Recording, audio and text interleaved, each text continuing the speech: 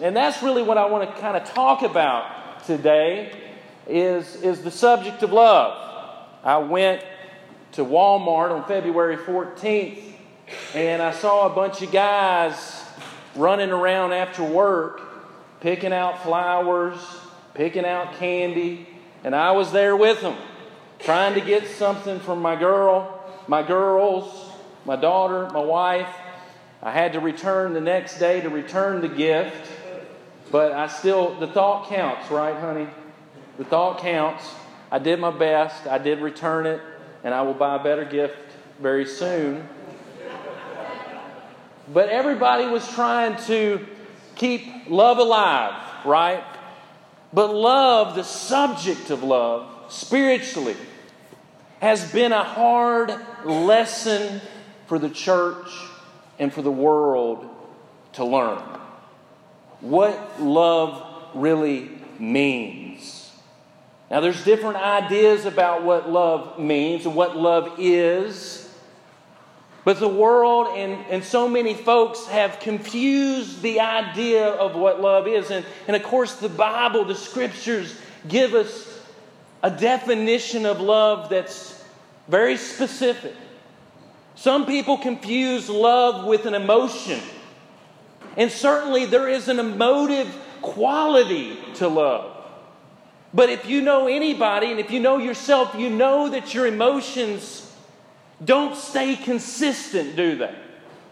No, in fact, your emotions today will be different, probably even later on this evening. Our emotions change, don't they? And so emotions aren't love. They may be a color of love. They may be a demonstration of love at a given time. But love is not an emotion, is it? Certainly people have confused sexuality with love, thinking that love is sexuality, but love is not that either. When we talk about the spiritual idea of love, what love is has to do with value. It really has to do with value. And when we talk about love, we're talking about the value of a person. That's what it's about. That every person is valuable, and that value, that love, is intrinsic to the person themselves. It's a part of who they are. It's the part of the human dignity. It's intrinsic to the individual. And so this comes as an issue because people like to use people as a means to an end, don't they? But when it comes to the value that's in people, you can't do that. Because they are a product, they are the object of God's love, and that's intrinsic, that intrinsic value is there in the individual. No matter who they are, no matter if they're rich, no matter if they're poor, no matter if they're a leper, no matter if they're sick, no matter their color, no matter their creed, no matter their nationality, no matter who they are valued, they are loved because of an intrinsic value placed by God. It also gets us to the point that this value in the individual is transcendent. That while it is intrinsic to the individual, it is rooted in something transcendent. You see, the love and value of a person is not predicated on anything. It's not predicated on the usefulness of that person. That's why no matter how old a person is, they're valued. No matter if they're unborn, they're valued. Love is not predicated on utility, it's predicated on God. Because God is transcendent. That means no matter what I say, no matter what you say, no matter what the government says, no matter what the press says, the value of a person is transcendent, rooted in who God is. And guess what that means? It's unchanging. It's unchanging. It's rooted in an eternal God. But sometimes we have a problem because love is more than this feeling. Love is this value, but love is also demonstrated in action, isn't it? Because it's ultimately an exercise of the will. And I can ask myself a hard question this morning. Am I a loving person? Am I engaging in loving activity? If you turn to 1 Corinthians 13, you can put your name in 1 Corinthians 13, and you can put it in verse 4. Start putting your name in the verse. And see if your name agrees with the description of what love is. You can put my name there. Laws suffers long. In other words, Laws is patient. Is that true? He's kind. His love does not envy. Laws does not parade himself around. Love is not puffed up. Laws does not behave rudely. Laws does not seek his own. Laws is not provoked. Laws thinks no evil. Laws does not rejoice in iniquity, but rejoices in the truth. Laws bears all things, believes all things, hopes all things, endures all things. Can I put my name there? Can you put your name in the place of love? If you can, then you're living in a loving way. But if all of a sudden something there disagrees with who you are and what you're doing, then you're not living according to the ethic of love.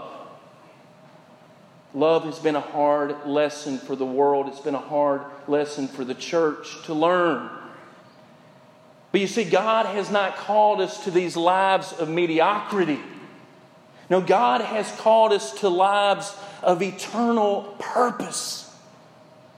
In fact, Peter describes the church as a chosen generation, a royal priesthood, a holy nation, a peculiar people.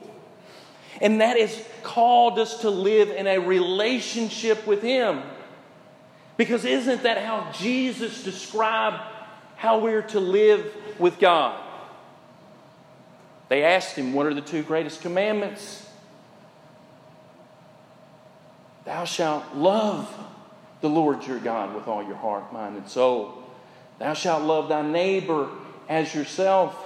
And on this, all of the law and the prophets hang on this truth. God has called us into relation with Him. He's called us to love. Love is necessary. Love is not just a luxury. Love is necessary to life. It is. A psychologist by the name of Dr. Renee Spitz did a study years ago in the 40s. Probably couldn't do it today. But what he did is he looked at institutional children who were being raised in institutions. And there were two different institutions. One was in a sterile hospital. One was in a very sterile hospital. The other place was in a prison. And he was going to see how the different children grew up in those different environments. And what he found was amazing. Because what he found is that the children who were raised in a sterile environment, but they weren't loved. They weren't touched. They were left in an environment, but they didn't have the love of their mother. But in the prison, the children were raised with their mothers. And so given on a naturalistic thought, given biologically, you would think that the children in a sterile environment would grow and do better.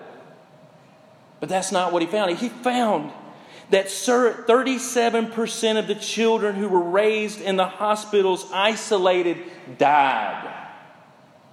Not only that, the babies that were raised in prison grew quicker and better in every way. The children that survived raised in isolated environments were smaller and exhibited biological and behavioral problems. You can have a sterile environment. You can have the cleanest hospital. But a baby with her mother in prison with love does better than a child isolated. Love is necessary. And what we're reading today in Revelations 2 is about a church and their love. The church at Ephesus, a storied church. We have the establishment of the church at Ephesus in Acts chapter 18 and 19. Paul was so effective in his preaching there that he threatened the paganism there. Remember, it was the silver makers and the idol makers who were threatened by the preaching of Paul. He was converting so many people. He was overcoming the idolatry business that was going on in Ephesus. And by the time that John writes this letter, at the direction of Jesus Christ, the Ephesus church had changed in some ways. Listen to what it says. First, it says, Jesus says in verse 2, I know your works, your labor, your patience with those, and you bear those who are evil, and you have tested those who say that they are apostles and are not, and have found them to be liars. And you have persevered and have patience and have labored for my name's sake and have not become weary. Jesus begins to talk to the church at Ephesus, and he tells them the good things that they're doing. He says, I know your works. I know what you've done, and you've done good things. You've persevered. You've tried the spirits. You found those false teachers out. So externally, the church at Ephesus was getting it right. They had everybody coming to church at 10:30 and everybody was on time. They were teaching all the right things at Bible study. In fact, they had dispelled all the false teachers. But that was externally. And sometimes in our religion, we can get so focused on the externals, we lose sight of what? That religion, there's something more than the externals. And Jesus is concerned not only with what we do, but what's on the inside, isn't he? If you read the Sermon on the Mount, you'll come across the word heart very quickly, won't you? And you get to verse 4 here. What does Jesus say? Nevertheless, I have this against you. This is Jesus. That you have left your first love. Wow. That when Jesus examined their hearts, that when Jesus examined what was internally, what was going on internally inside of them, he says, even though you've got the externals right, even though you have done so much internally, you're losing sight, you're losing that passion for me. You're losing that love for me. And isn't that a convicting thing for each of us? And he says, remember therefore from where you have fallen. Think back to when you heard the gospel and it connected to your heart. When you realized how much God loved you. Remember when you were immersed into Christ. Remember the water dripping off of you. Remember the zeal. Remember the resolution that you had that I'm not going to sin like I used to sin. That I'm going to tell people the good news of the gospel. I'm going to tell people what God has done for me. Jesus says, you have left your first love. You've got it right on the outside, but inside something's wrong. So let me ask you just a few questions. Number one, have you lost your first love for God? Have you lost your awe for God? Think about the creator of the universe. That's who we're worshiping here today. Not just anyone. The heavens declare the glory of God, the firmament therein. We're talking about a universe, our galaxy. Just our galaxy alone has 30 billion suns in it. 200,000 light years across. How fast is light speed? How fast is 186,000 miles per second? That's the God that we serve. Have you lost your love for who God is? Have we lost our love for His Word? Remember that God created the heavens and the earth through His Word. Psalm says, by the word of the Lord the heavens were made. The same Word of God that created the universe is in your hands. The same power of God's Word that created the universe is in this book. Have we lost our love for the Bible, for His Word? Here's the even crazier thing about it, is that the same God who created the heavens and the earth loves you. That's why Psalmist David of old in Psalms chapter 8:4, he says, what is man that you are mindful of him and take care of him? The same God who created the universe loves you, knows you. In fact, knows you so well, He knows how many hairs are on your head or how many aren't. Yeah, I'm getting there too. God loves you. Have you lost your love for Him? Number one. Number two, have you lost your love for the church? The church is such a beautiful thing. And it's described by Scripture as being the very body of Jesus. How could you lose the love for that? The church is His body, and we get to be a part of His body, the church. It says in Ephesians 1:22, He put all things under His feet and gave Him to be the head over all things to the church, which is His body and the fullness of Him who fills all in all. Not only is the church described as the very body of Christ, which is pretty intimate, right? But it also describes the church as the very bride of Christ. And the church came at a great price for this world. That it says that Christ purchased the church with His own blood, Acts 20:28. That's how much love that Christ has for the church, is that He gave Himself. He purchased it with His own blood. How much more should my love be than it is today for the church? That the very blood of Jesus purchased the church. A community of broken people who find healing. That's what the church is. The church is our first step into heaven. That's what the church is. It's a taste of heaven on earth, to where people encourage and praise God. But sometimes, like all of us, some of us have been hurt by the church, haven't we? There's been times in my life to where someone in the church has hurt me. And sometimes when that hurt happens, when we get wounded, we transfer that woundedness into disliking the church. But last time I remembered is the church is made up of sinners, right?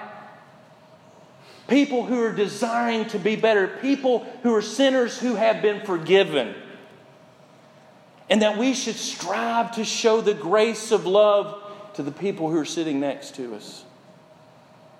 To love one another as Christ loved us. But it also talks about hating deeds here. Look at verse 6. But this you have, that you hate the deeds of the Nicolaitans, which I also hate. Isn't that an interesting phrase? We're talking about love, but Jesus says there's some things that you can hate. They're not people, okay? Doesn't say anything about hating the Nicolaitans. It says we hate their deeds. Why? Because their deeds were sinful. And you see, if you truly love someone, you hate sin. You hate sin. And if you've seen this world for any amount of time, you see what sin does to the world. Then you hate it. So not only is my love to be renewed for the church, my love to be renewed for God, but I need to be renewed in my hate for sin. Strong language. But considering what sin does, for the wages of sin is what? Death. And I don't want sin and I don't want the wages of death for any person here. Oh, I love cancer. How many people say that? Oh, I love AIDS. How many people say that? But I will hear someone say, I hate cancer. I hate cancer. I hate AIDS because of what it does to the person. I've held hands with someone dying of AIDS, and I can tell you, I hate it. Watch my father ravaged by cancer. I hate it. And I hate what sin has done to this world. I hate it. But not only am I to love God, I don't need to lose that first love for God, my first love for the church. I don't need to lose my first love for the lost. You know, loving people is tough. Loving the church is tough because it's people. Loving the lost is difficult too. And sometimes in this life when we give and when we pray and we want people to understand the gospel and just what God's doing, our love can wane, can it? Jesus even talks about this in Matthew chapter 24 when talking about the end of the age. He talks about in Matthew 24, and you will hear of wars and rumors of wars. See that you are not troubled, for all these things must come to pass, but the end is not yet. For nation will rise against nation and kingdom against kingdom, and there will be famine and pestilence and earthquakes in various places, and all these things are the beginning of sorrows. Then they will deliver you up to tribulation and kill you, and you will be hated by all nations for my name's sake. And then many will be offended and will betray one another and will hate one another. Then many false prophets will rise up and deceive many, and because of lawlessness will abound. Listen to this, verse 12. The love of many will grow cold.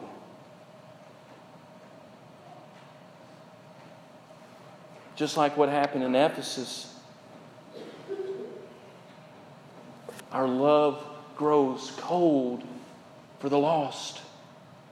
And we forget that the church was created for the lost.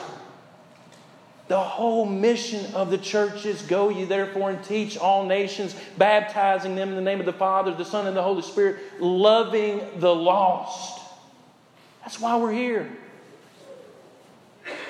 Have we lost our first love? Have we lost the value that we see in each other? It means loving one another is telling each other the truth in love, encouraging one another, remembering that God loves every person out there. Jesus died for this world. So we have to love people. Will you renew your love today for Christ? To seek first His kingdom and His righteousness. Will you seek first Him today? Will you renew your love for His church?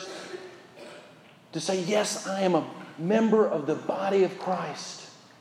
How can I contribute to the work of the church? How can I make myself useful in the work of the church and in the life of the church? Renew your love for the church. Renew your love for the lost. How can I bring Jesus into a conversation with someone? How can I touch someone with the name of Christ?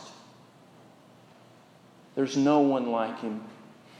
He offers this world salvation. There is no other name given among men whereby we must be saved. It is the name of Christ. Have you obeyed Him? The Bible says it begins in faith. It begins by believing the Word of God. Faith cometh by hearing, and hearing by the Word of God. we see what sin does and we repent. We turn from that sin which destroys us. We turn from the hate. We turn from that which is malicious and we turn to God. We turn to life. We confess Jesus to be the Son of the living God. We're baptized. We're immersed into His body, the church. For by one Spirit are you baptized into His body, the church, 1 Corinthians 12:13. Have you obeyed Him? Or maybe you are a member, a follower of Christ, but your love has waned, just like those at Ephesus. Jesus says, repent. Repent and know that in the end there is a garden and the tree of life resides there, a gift of His grace. If you have any need, we want to assist you. We're going to sing this next song to encourage you. So if you have any need, won't you come now as together we stand and as we